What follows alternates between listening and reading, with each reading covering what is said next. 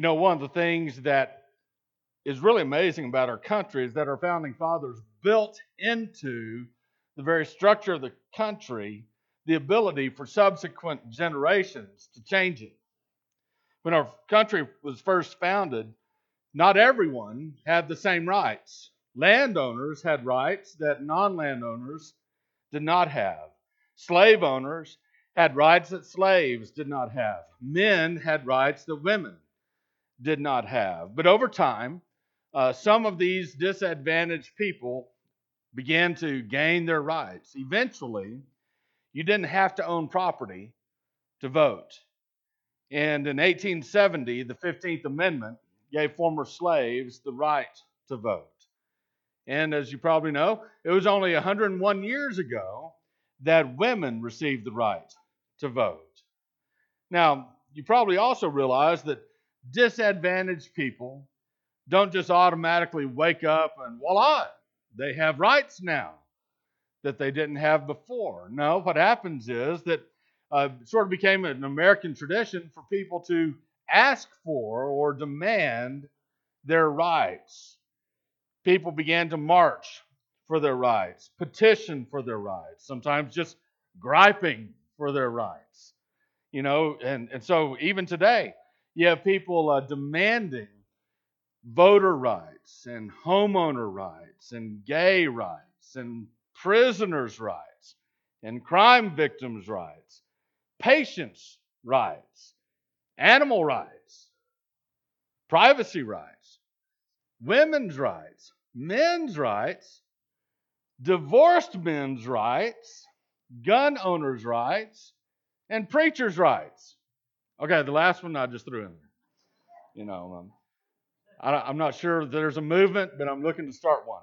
I don't have any complaints, so just, don't want to be left out of the party. So, anyway, there's one person that you never hear anyone talk about this person's rights, and it's God. You never hear anyone talk about God's rights, and you may not have ever given it any thought, but God does have rights. And maybe if we understood God's rights, we might be able to see ourselves the way He intended us. Take your Bible, if you have it, and turn to Romans chapter 9.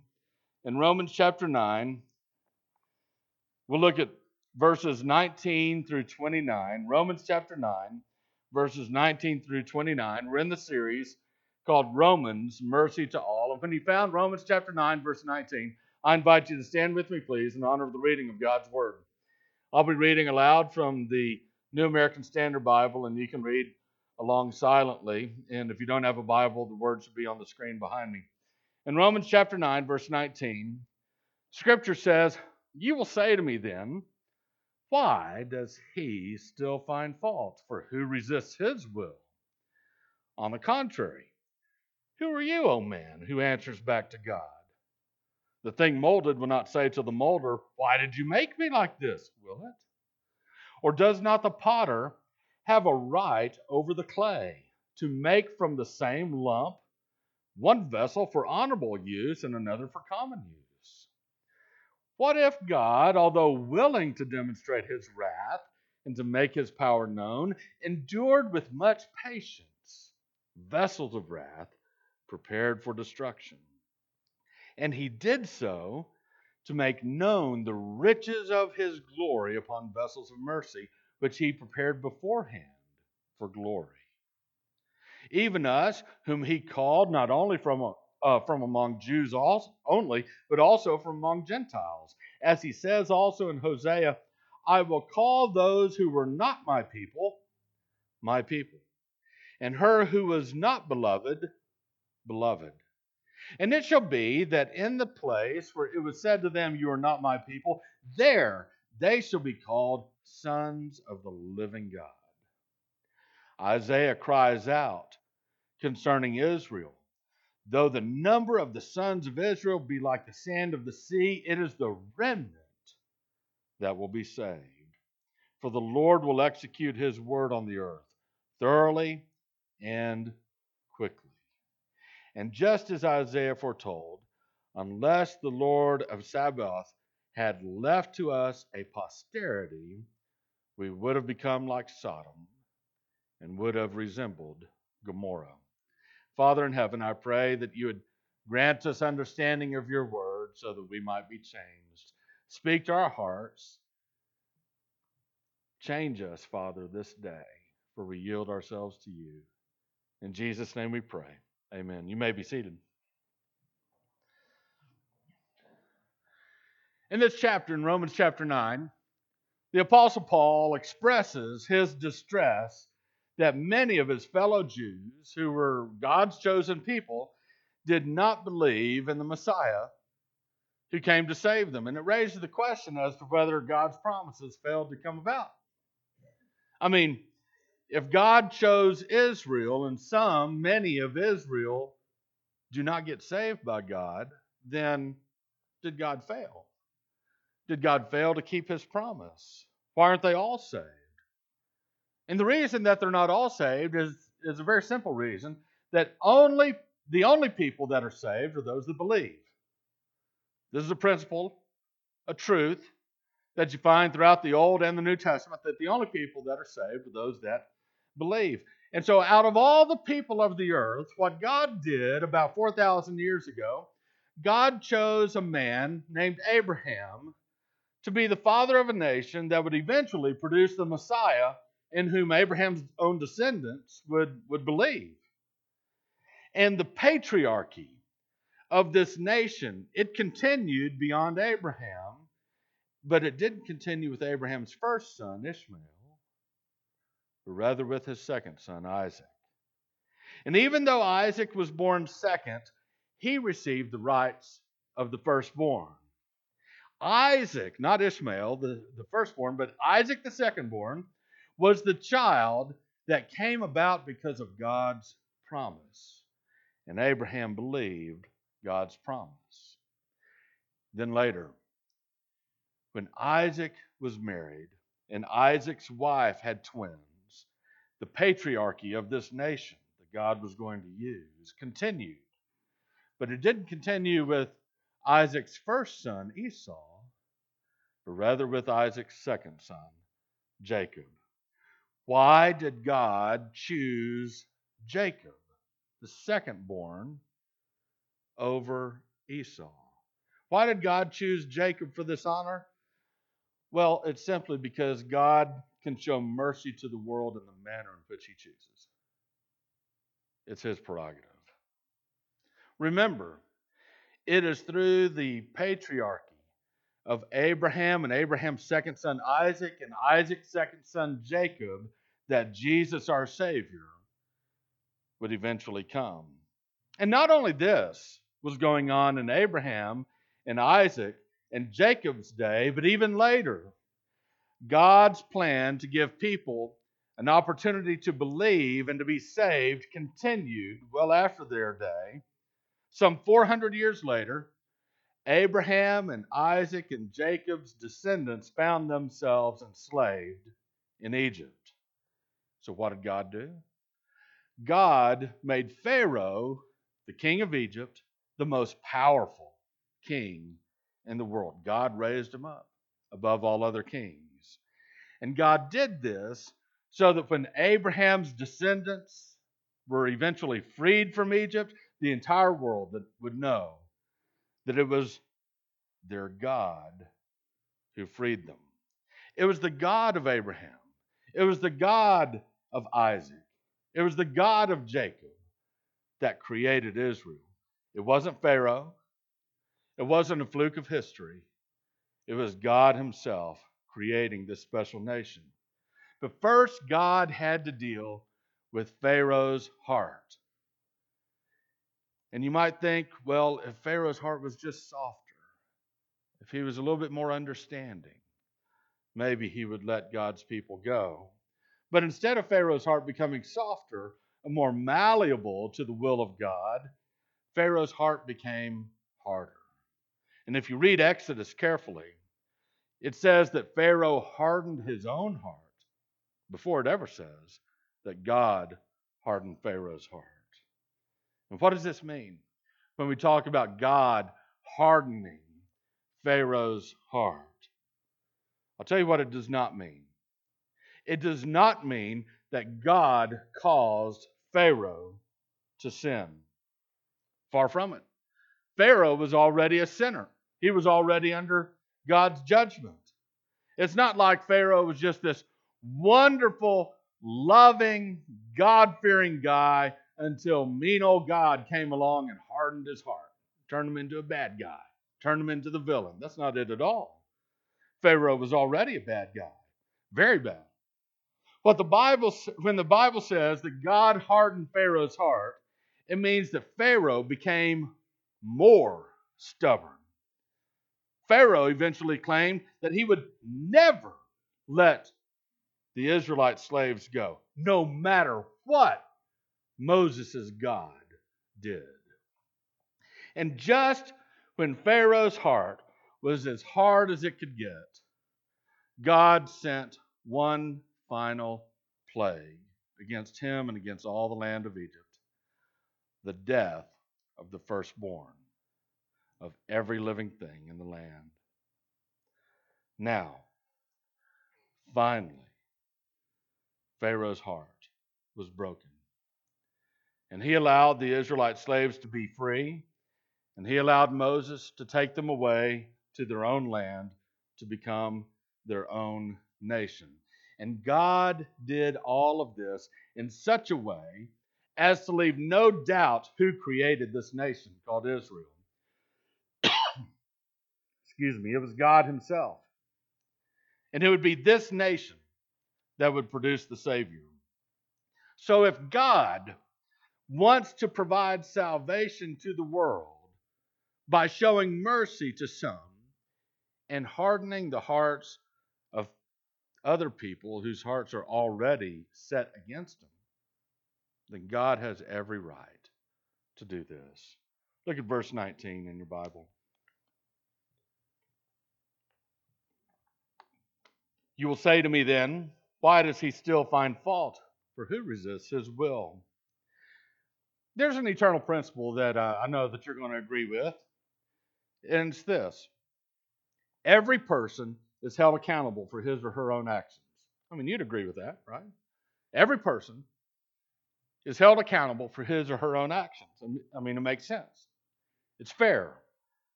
But what about the parts of our lives that we don't have any say in? That we don't have any control in or control over? I mean, not one person here had any control over the circumstances in which you were born. You didn't control your skin color. You didn't choose the curliness of your hair. And women find this very distracting and distressing. Women with curly hair want straight hair. And women with straight hair want curly hair. Women with gray hair want some other color hair. Men who start losing their hair, they decide, well, it's just time to shave it all off. Hair is a big deal, isn't it? But you didn't choose that. You didn't choose anything about your DNA. And you might be able to give testimony to this. You can't choose your neighbors. Some of you have good neighbors, and some of you wish you could have chosen your neighbors. I mean, go on, but verse 19 isn't really about those things. The picture of verse 19 is that God is actively intervening in our lives. God is actively intervening in our lives. God is bringing things and people into our experience, and that moves us in a certain direction, and we have no say over it. We have no say over it. You have no say over what's going to happen to you tomorrow. You might think you do, but you don't. Something could come out of the side that you never saw coming. You have no say in that. So here's the question. If God is making decisions that are beyond my control, then why am I accountable for the way my life turns out? It's a good question. And here's the answer, and you might not like it. God has the right to do what he wants to do. He has the right to do what he wants to do. Verse 20. On the contrary, who are you, O man, who answers back to God? The thing molded will not say to the molder, why did you make me like this? Will it? And before you get upset with the idea that God has the right to do what he wants to do, let me switch it around for you. Do you remember how you reacted when your kids smarted off to you? When your kids talked back to you? Or maybe it was you remember when you talked back to your parents. And every once in a while, kids need an attitude adjustment, don't they? Amen. I hear it. That's what we have here. Verse 20 is a little bit of an attitude adjustment, except we're on the receiving end. So just who do you think you are answering back to God? Perhaps you forgot who the Creator is and who the creation is. And if God decides to bring things and people into your life to mold you into a certain way, well, that's his prerogative. That's his right. Verse 21, or does not the potter have a right over the clay to make from the same lump one vessel for honorable use and another for common use? I mean, this is obvious. So if a potter can take a lump of clay and make whatever he wants out of it, then certainly God can take sinful humanity and produce something special out of some of them. God can do that. Verse 22. What if God, although willing to demonstrate his wrath and to make his power known, endured with much patience vessels of wrath prepared for destruction? Okay. Let's go back to Pharaoh for a minute. When Pharaoh was disobeying, which pretty much was all the time, God certainly was capable of pouring out his wrath quickly upon Pharaoh in Egypt. I mean, he could have wiped them out. He could have wiped them out any way he wanted to, but he didn't.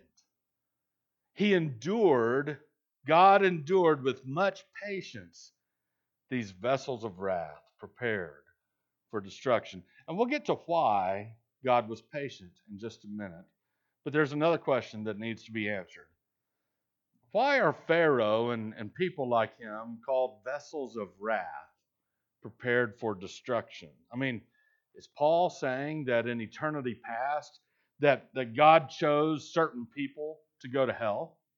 Is God saying that in eternity past that he created certain people just to destroy them? No. Let's look at this carefully, because if we misunderstand this, we'll end up misunderstanding God. First, these are called vessels. And you know what a vessel is.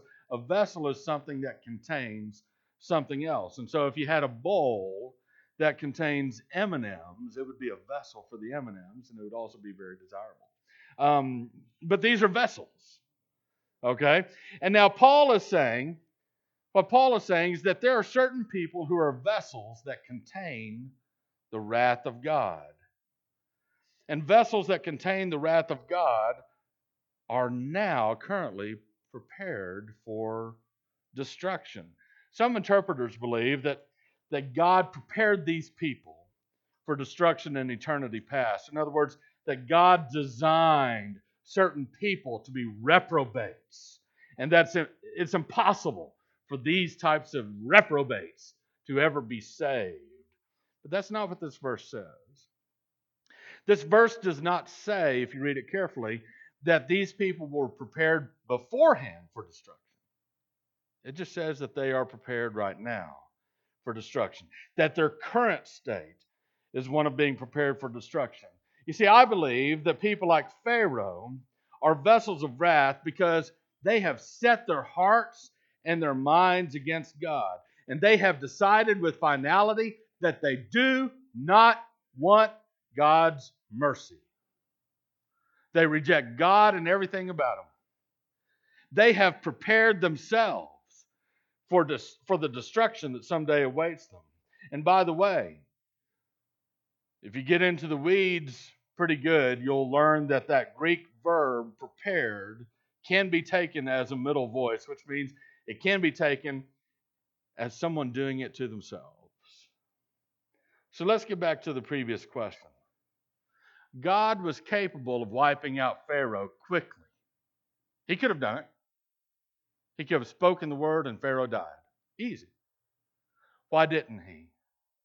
Why did God, with Pharaoh back then and with many people today, endure with much patience these vessels of wrath prepared for destruction?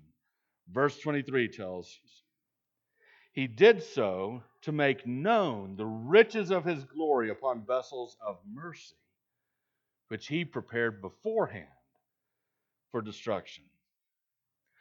When God does not just wipe out those people whose hearts are hard toward him, here's what happens. Those who receive God's mercy see how gloriously rich his character and his attributes are. What do I mean? I'll show you from Pharaoh's experience. Plague number 5. The livestock of Egypt suffer from pestilence. God's mercy became evident with plague number 5. Because God, while he was causing Egypt's livestock to suffer from pestilence, God was supernaturally protecting Israel's livestock. Listen, Exodus chapter 9, verses 4 and 6. But the Lord will make a distinction between the livestock of Israel and the livestock of Egypt, so that nothing will die of all that belongs to the sons of Israel. So the Lord did this thing on the next day, and all the livestock of Egypt died. But the livestock of the sons of Israel, not one died. Why didn't God just jump right into plague number 10 and get Pharaoh to change his mind?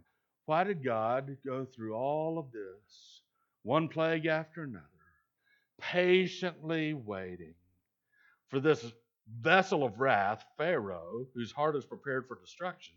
Why was God so patient?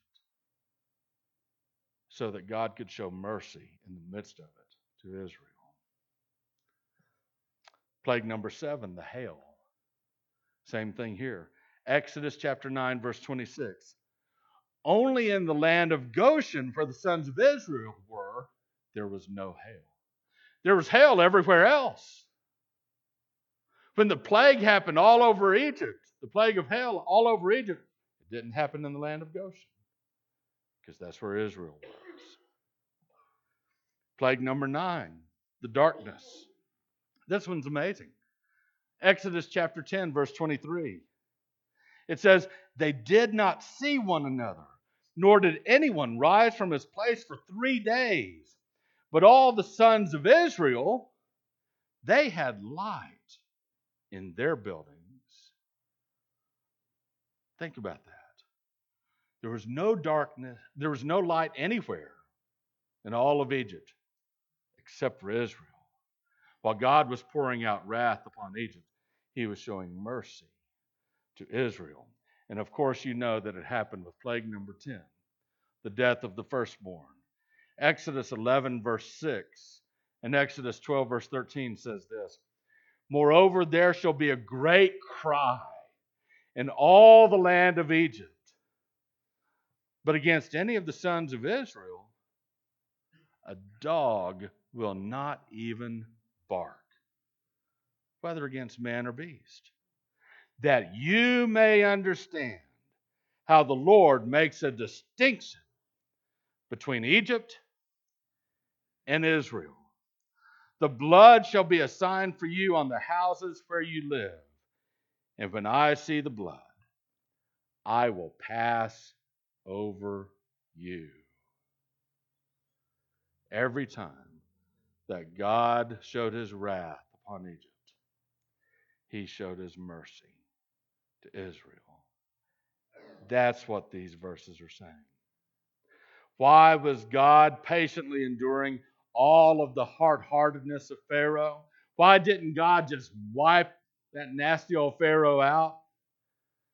Because the more God is patient with those who hate him, the more he reveals his merciful character to those who love him. Which group are you in? You love him or you hate him? I'd point out one other thing in Romans chapter 9, verse 23. It says that as believers, we're vessels too. But we're not vessels of wrath prepared for destruction. We're vessels of mercy, which he prepared beforehand for glory. We're containers. We are containers of mercy. And God has prepared beforehand that those who would believe in the Lord Jesus Christ would contain mercy. Notice that the word beforehand is not found in verse 22 when Paul was talking about vessels of wrath prepared for destruction, but only in verse 23 when he's talking about vessels of mercy. Because I believe that God never decided in eternity past to create certain people only to destroy them and send them to hell. The preparation for destruction is something that people do to themselves in history present, not something that God does to people in eternity past. However, something that God has done in eternity past is that he decided that believers would be containers or vessels that would be filled up and overflowing with his mercy and goodness. And why did God do this in eternity past? Verse 23 says it was for glory. God receives glory by being merciful, and God shares his glory with us because he is merciful. Do you want to be a vessel of God's mercy? All you need to do is believe in the Lord Jesus Christ. It doesn't matter what your background is, what your race is. It doesn't matter what your social status is, how much wealth you have or don't have. It doesn't matter whether you're a Jew or a Gentile. Verse 24 says, even us, whom also he called, not from among the Jews only, but also from among the Gentiles. I mean, this is a very powerful truth because God worked so meticulously in the lives of Israel's patriarchs and in the life of Moses and on through the centuries that the entire world, even us, would have a Savior. Verse 25 and 26 says, as he says also in Hosea, I will call those who were not my people, my people. That's you and me, if you're a Gentile. God will call us his people, even though we weren't before. And her who is not beloved, I will call that person beloved. And it shall be in the place where it was said to them, you are not my people, there they shall be called the sons of the living God. You know, we have no right to be called God's people. But God in his sovereign mercy says that we are. God, what did he do? He purchased us out of slavery to sin. He purchased us out of that. And you know what that makes us? When one person purchases a slave, what does that make the slave? That makes the slave a slave to a new owner. We're now slaves to the Lord, not slaves to sin. But look at verse 26. Verse 26 says that we are more than God's slaves. God has purchased us out of bondage, and he said to us, you are my sons. Can you imagine purchasing a slave and saying, you're my child now? That's what God has done for us. What a privilege it is to be a son or daughter. Because when you're a son, when you're a daughter, you know what that means? It means you have a father. You have a father. And when you have a father, there's security there. There's love there. There's peace there. There's assurance there. There's acceptance there when you have a father. And the living God of the universe has said to us, you are my child. I am your father. Look at verses 27 through 29.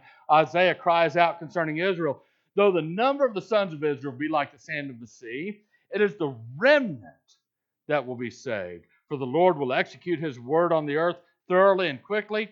And just as Isaiah foretold, unless the Lord of Sabaoth or the Lord of hosts had left to us a posterity, we would have become like Sodom.